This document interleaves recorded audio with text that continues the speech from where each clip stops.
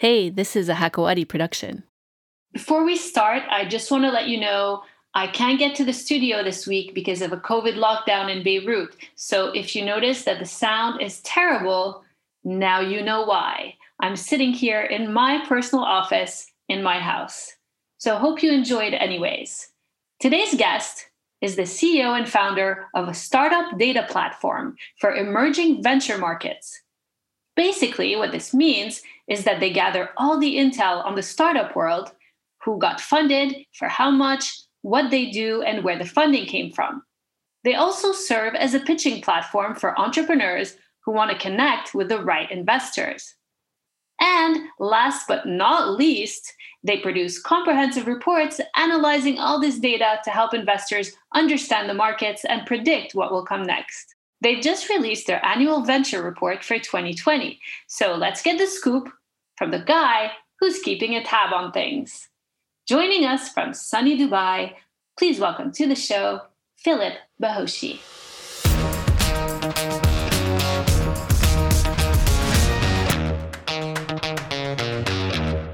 Hey, Philip, how's it going? Good. Thank you very much. Pleasure to be here, and thanks for inviting me. Well, thanks for coming on the show. So you've just released Magnet's annual venture report for 2020.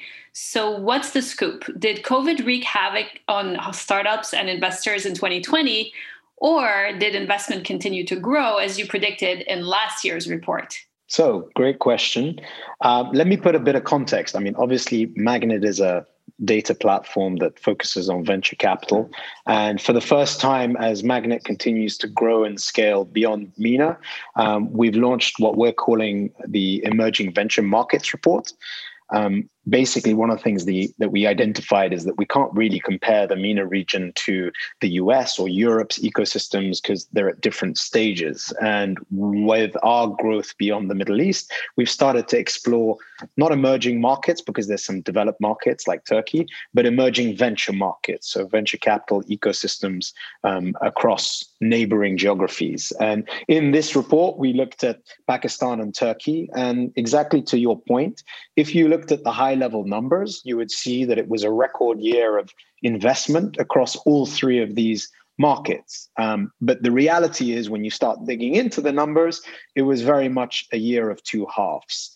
A strong record H1, which basically was momentum from 2019 percolating into 2020, and then a big drop-off into H2 at the end of the year. Just to put that into context, we know in the investment space that can often take about 9, if not 12 months to close an investment round. So any of the big deals like Kitopi, EMPG, Seleni Car, Jahiz, which took place in Q1 of 2020, was probably already 9 months in the making. And that the impact of COVID then got delayed to the latter part of 2020. Okay. Last year, you predicted that 2020 would see around $1 billion in investment in the region, and unless there was a natural disaster. And we kind of did have a natural disaster, but it seems like we hit that target anyways. So the conclusion of everything that you just said, some of those companies, I'm not sure what they are, but basically we hit the targets that you had predicted. Growth has continued kind of at least as good as what you had predicted. So, yeah, I mean, I predicted that barring political crisis or, yes, a natural disaster, that would be the case. And in fact, we ended up having a pandemic. And true, we saw more than $1 billion, just over $1.031 billion dollars of investment in MENA-based companies. But we actually saw a 13% drop in the number of transactions in the Middle East. And effectively, what we saw were the drivers was investors moved towards later stage startups that had proven business models that they invested in that were likely to weather the storm of COVID-19. And that potentially saw an increase in their demand and product, whereas the kind of early stage accelerator-based models and the angel community saw a little bit of dry up in investments. So we hit the $1 billion mark, but actually against the backdrop of fewer investments compared to 2019. It sounds like investors were a little more cautious because no one really knows how long this is going to last and what things are going to look like when everything, gets back to quote unquote normal. But I did notice that you added Pakistan, and I'm not sure if you had Turkey already on your platform a few months ago. Why did you add Pakistan? I thought you were specialized in, MENA region.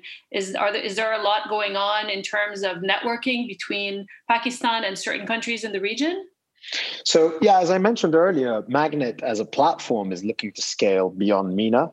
And for us, we're looking at the opportunity of the emerging venture markets. So actually, we're already in the process of looking to expand to sub-Saharan Africa. And what we've seen, and future Southeast Asia is in the pipeline as well. And as neighboring geographies to MENA, both Pakistan and Turkey, literally being neighboring to the MENA region, the opportunities exist for cross-pollination. I think at the core of the venture capital space and the startup space, scale is the name of the game. And companies need to look beyond their local geography, if not regional geography, to other markets to see large acquisitions and appetite from international investors and acquirers. And when we looked at the activity that was happening, for instance, in Turkey and Pakistan, they have many of the same challenges that we identified here in the MENA region, be it bureaucracy, be it talent, be it investment. But actually, there were some very stark differences that exist, predominantly in the market sizes of them. I mean, both Turkey and Pakistan have large populations similar to Egypt, if not similar to like Saudi as well. Whereas when you look at the hubs that have predominantly been the biggest in the MENA region, you're looking at the UAE, which are much smaller markets. So there's a lot of opportunities, whether it be for cross-pollination of business activity, talent, or investor activity. All of these are really like of benefits. And the key barrier that we're trying to help solve for, and interestingly, this came out of a trip that I went to Turkey, I think now over 18 months ago, was that when I asked founders why they didn't look to scale to the MENA region from Turkey, because historically they go to Eastern Europe and the US, we threw out a survey on Twitter. 70% of the people that responded out of 300 people said, we have not been shown the way, which was a literal translation of the Turkish. Basically saying we have not seen case studies, examples, or the opportunities.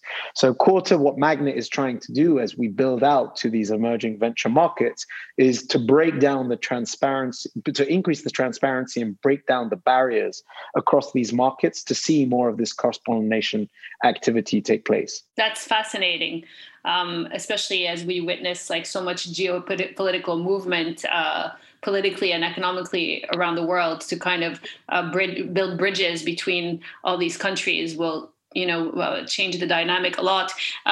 Mohammed bin Salman, MBS, presented his vision 2030 to the world back in 2016. And since then, there have been a lot of like headlines coming out of the country, including social reforms and economic development, of course. So it seems like, based on your report, that they're really picking up steam lately. What's going on over there? What did you find in your report? Saudi is a key market here in the region. The three biggest markets from a venture capital perspective are the UAE, which has probably got the longest history, barring the likes of Lebanon and Jordan, in the region for innovation and technology, followed by Egypt, which is one of the largest markets from a population perspective, and Saudi Arabia, which in all honesty is about 3 to 4 years in focus of technology as a driver for economic reform. And in reality, given the initiatives that are in place, driven effectively from MBS down to the different organizations, there are a lot of political initiatives, government initiatives, as well as venture capital initiatives to really open up the market to foreign entrants, open up the market to foreign FDI, as well as support for the local ecosystem, both at an education and research level, as well as an operating level to kind of improve regulation for companies to be able to be successful. And in those top three, it was the only geography to see a 33% increase in the total number of deal activity and a 55% increase in the total amount of funding in that space. All the others were kind of declining to a certain extent. And really, it's showing that the fruits of those initiatives are really coming to bear, albeit still only third in both number of deals and investment. But I anticipate that Saudi Arabia will surpass Egypt in the activity of venture capital in 2021 and will begin to get closer to the UAE as a key driver of innovation in the region. So what are some of the fastest growing industries we're seeing across this vast region that you cover and in Saudi Arabia, which is kind of a driver, as you just said? So I think from an industry perspective, this year, across all of the geographies, including Turkey and Pakistan, saw industries that saw increased demand for their products receiving the largest amount of venture capital. So what does that mean? It means companies like e-commerce that were clearly supporting during the COVID crisis, fintech, where people were moving towards, especially in Saudi Arabia, for instance, where they made cash on demand not illegal, but no longer allowed, and encouraging all electronic payments, which really unlocked the fintech industry there. Food and beverage, so for food delivery, healthcare, education, the industries that really saw the embracement of technology by consumers to help support them during this difficult environment, really saw increased investment from a venture capital perspective as they look to support startups that were seeing increased demand for their product. Can you explain what you meant by cash on demand not being allowed anymore? So I believe that last year, SAMA, the regulators, basically stopped people because of the COVID crisis being able to pay for goods through cash, and instead said that it needs to all be paperless, either through contactless payments of credit cards or through point-to-point transfer online. And therefore, when you're ordering your Deliveroos, when you're ordering your Amazons, historically in the region, there was always the option to make payments on receipt of the goods. That was effectively stopped so that all payments had to be electronic. And that really helped benefit the financial services sector as people went and digitalized their mode of payments. Wow, that's huge. That's in Saudi Arabia only, right? Correct. Wow, that's a big step. That's a big step, especially in a part of the world where until a few years ago, most people didn't have credit cards. Absolutely. And I think that's been quite a fascinating driver in the e-commerce space, in all the food and beverage, as well as kind of the logistics, the point-to-point delivery, the Aramexes and the likes, where you are getting goods delivered, especially in this environment where people are isolated at home and they're having to work from home and etc. A lot of that has been benefited from these technology companies. In fact, His Excellency Rumayyan in Saudi Arabia said that it's thanks to technology that many people were able to survive the COVID existence. If you went back 5 years, many of these companies, the likes of Na'na, Jahiz, even Noon Academy from an educational perspective, providing home schooling, did not exist. And it's really thanks to these technologies that people were able to overcome some of the biggest challenges of COVID-19. Now, the trick for many of these founders is that with the vaccine coming out and work and home life potentially returning to normality within 2021, is that they actually need to build products that are longer lasting than just this crisis. And that's really the job and the role of the founders, to build longer lasting products for their companies. Right. So all this economic activity means that we'll probably be seeing a lot of job creation in the entire region, which is great news. But is there enough talent to fill all these positions? So I think it's an interesting time for talent acquisition. As an example, here in the UAE, the Dubai Chamber of Commerce came out back in the midst of the crisis and said that it was around 70% of SME offline businesses were likely to close by end of year because of the crisis. Whereas for many of the tech companies, while clearly there have been some failures and some companies having to let go of staff because of the economic environment that they're in, many of them have been used to working remotely, using technology to be efficient, and potentially acquiring talent that existed in more traditional SME businesses where they may not have been able to afford them, or people perceive startups as being more risky, basically shifting their roles from more traditional offline businesses towards online tech businesses. So I think from that perspective, there is talent, but talent remains a big challenge for the region, predominantly because working for a startup is completely different to working for a large corporate or an offline business. And it's a mindset shift for many of them to move into a fast-paced, dynamic, growing environment for a company. And so I think that talent issue remains, but it's not through a lack of talent supply, it's through a mindset. So what kind of jobs do you think we'll be seeing in the year ahead? I think that you always need engineers. Ultimately, tech companies are built on technology and the need to be able to be innovative, drive and improve the core technology proposition.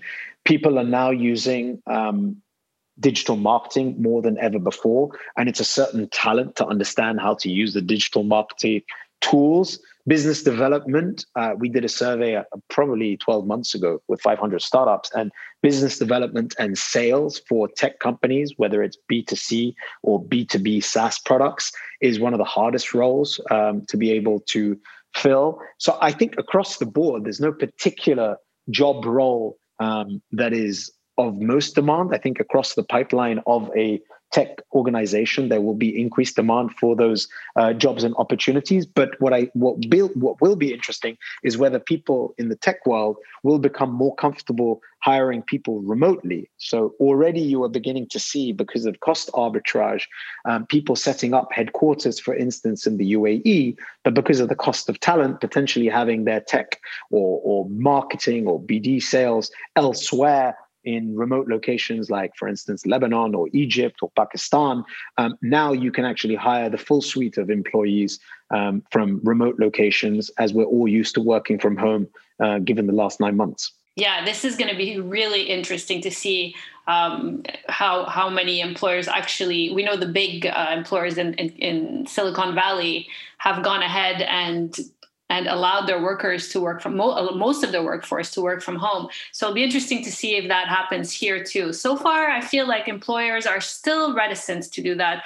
And the truth is that in certain, especially in small teams, startups, it's kind of nice to have everyone in the same room together. A Zoom room doesn't have the same energy. I 100%. I think, to be clear, a large organization like Google or Microsoft or whichever of the Silicon Valley tech companies has such a solid infrastructure to their organization that they can almost absorb the working from home model, because the teams, the delegation, the incentives, the HR, the support mechanisms are in place. When you are a 20, 10, 50, 100 person organization trying to build innovative and scalable companies, the power is the intellect and the exchange that happens in the room. And yes, you can allow, I think, for instance, we can take Magnet, where we can accept more flexibility for working from home and allowing people maybe to have a few days off here or there. I have missed the ability to be in a room engaging, taking the temperature of employees. Are they happy? Are they down? Are there conflicts that need to be resolved? Are there successes that need to be highlighted? It becomes a lot harder to do that on a Slack channel, on a once daily Zoom call, than really building the camaraderie. Ultimately, the success of any startup is the team and the culture that you're able to build within that. And while for a couple of months you can maintain that from a work from home environment, that's very difficult to do in the long run. Taking your employees' temperature has a whole other meaning. Correct. So, indeed, to your meeting. Very well articulated, Mr. Bahoshi. So what are your predictions for 2021, other than job creations, continued growth? What are some specific things that you're predicting? So we brought out the predictions on Magnet for 2021. And I think the first one I kind of alluded to earlier, that Saudi Arabia as a force for the region will probably surpass Egypt and be a key driver for innovation and venture capital in the region. One of the predictions I made was that Magnet classifies mega deals as investments that are $100 million plus in venture capital. Given the environment that we're in, I think there's going to be a delay to VCs being able to fundraise themselves. And the second is to deploy capital. And when you're looking at those $100 million plus investments, it may take a while before we start seeing them.